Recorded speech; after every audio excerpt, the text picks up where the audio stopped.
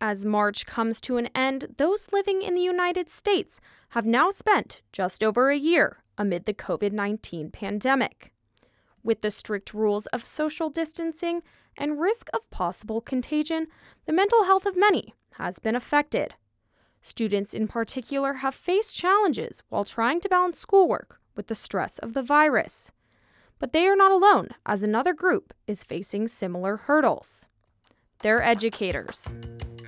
This is ENN Radio, a weekly podcast from Elon News Network bringing you the story behind the headlines. I'm Anna Terry. This week on ENN Radio, we are looking at how the COVID-19 pandemic has impacted the lives of Elon University's faculty. I sat down with ENN reporter Kira Silbergeld, who told me more. Thank you for joining me today. Of course, I'm so happy to be here. And in your story this week, you looked at some of the ways the pandemic is affecting the mental health of Elon's faculty.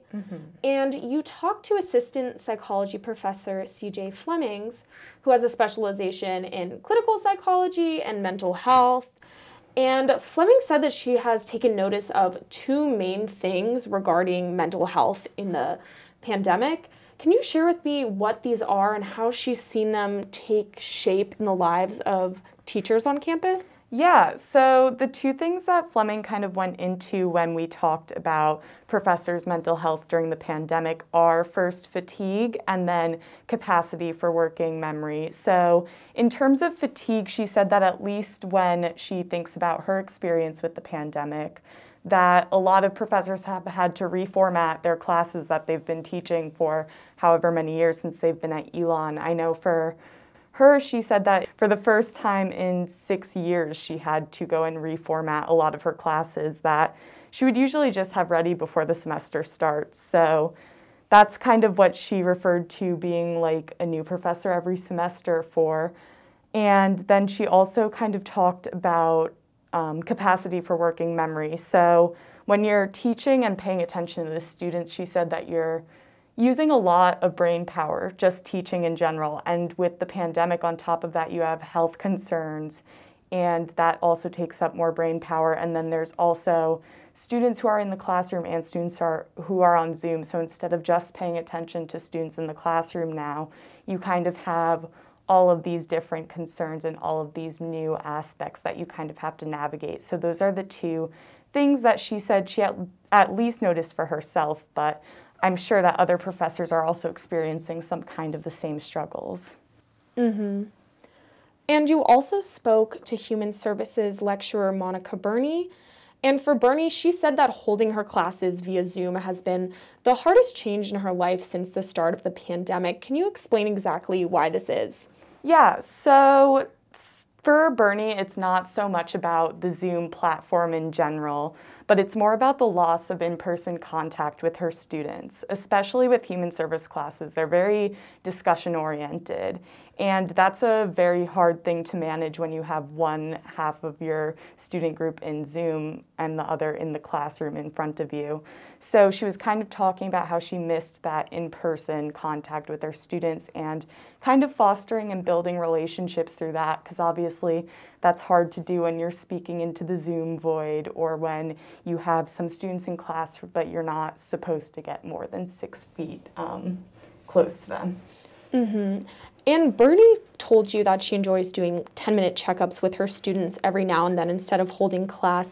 Is this something she chooses to use to try and combat this disconnect between her and her students? Yeah, so she did say that that is something she's kind of implemented in response to the COVID-19 pandemic, and it's kind of a way for her to just touch base and have some FaceTime, because with people online and with people in person even now, it's kind of hard to get that FaceTime because you're either looking at somebody through a webcam or over a mask. Bernie said that this one-on-one time has also allowed her to catch up with students who prefer talking in smaller groups.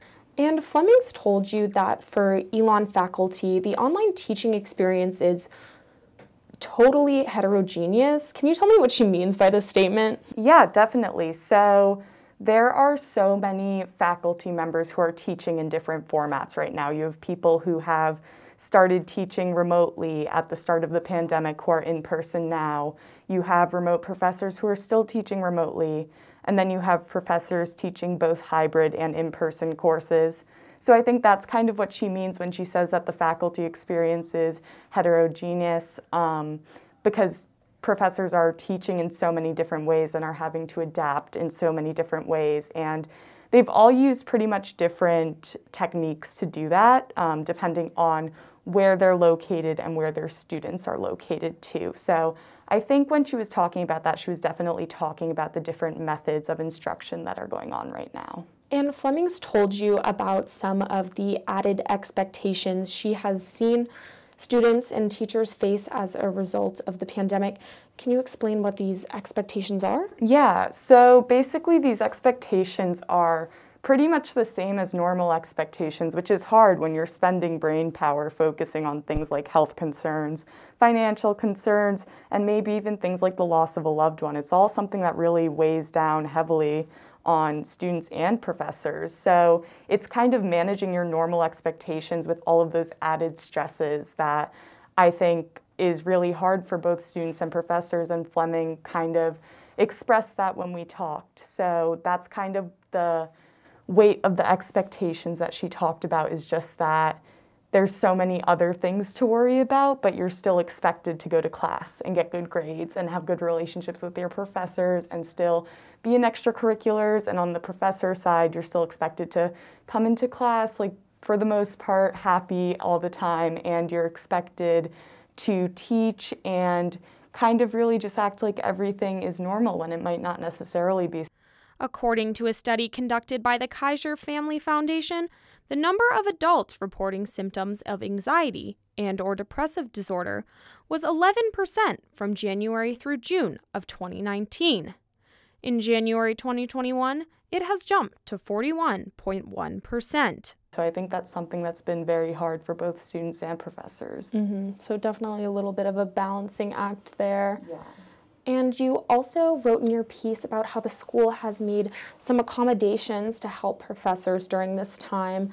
Can you tell me how they are assisting them at all? Yeah, so I got a pretty generalized answer about this, but I do know one of the things that they're doing is childcare for local faculty and staff members throughout the pandemic, just because obviously a lot of kids are still not in school and they're doing virtual learning, or technically being homeschooled in some cases too. So the school has provided childcare for that, and they've also provided a lot of professional development with Zoom and shifting classes onto that kind of online platform. There's also always the faculty staff health and wellness clinic, which is where faculty and staff members can go to kind of seek licensed or clinical help with kind of mental health issues and the stresses that they're dealing with right now. Something that was really interesting to me, though, that I kind of talked about with Bernie, is that there hasn't really been an overall greater community reflection of the pandemic in terms of faculty and staff members. And did Fleming's give you any tips on how faculty can cope with the added pressures of the pandemic? Yeah, so Fleming mentioned 3 things that she said would be pretty beneficial. So the first thing she said is that people should continue or go back to the good coping strategies that they've used in the past. And she said things like mindfulness and exercise are great for this, but obviously you can only do it as much as you can with outside forces and other things like that. But within these coping mechanisms, she said that it's super important to ground yourself and make a commitment to yourself and your own mental health care. So second, she said that people should try to create the water cooler environment as much as they can. And clearly this is limited because people are remote, but it's important to kind of have those informal relationships with your colleagues, especially when there's so much distance between people and their contacts and connections.